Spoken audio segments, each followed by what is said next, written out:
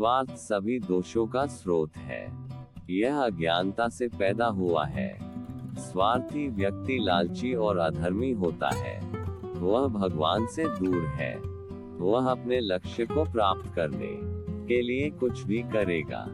वह दूसरों को चोट पहुंचाता है, उनकी संपत्ति लूटता है और अपनी स्वार्थी इच्छाओं को पूरा करने के लिए कई पापपूर्ण कार्य करता है। मन की शांति उसके लिए अज्ञात है, क्योंकि वह हमेशा धन, शक्ति, नाम और प्रसिद्धि प्राप्त करने की योजना बना रहा होता है। वह हमेशा खुद को दूसरों से अलग करता है। उनमें पृथकता और आसक्ति का सार अधिकतम मात्रा में विद्यमान है।